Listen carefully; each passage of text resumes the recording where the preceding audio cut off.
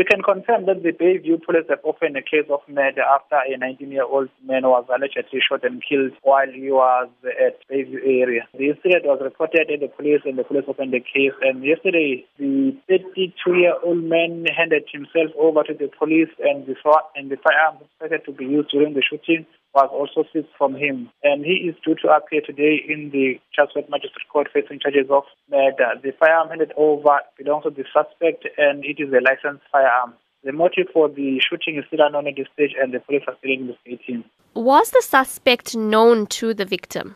That is part of our investigation, but it is suspected that the suspect was known to the victim and that is why he handed over himself to the police.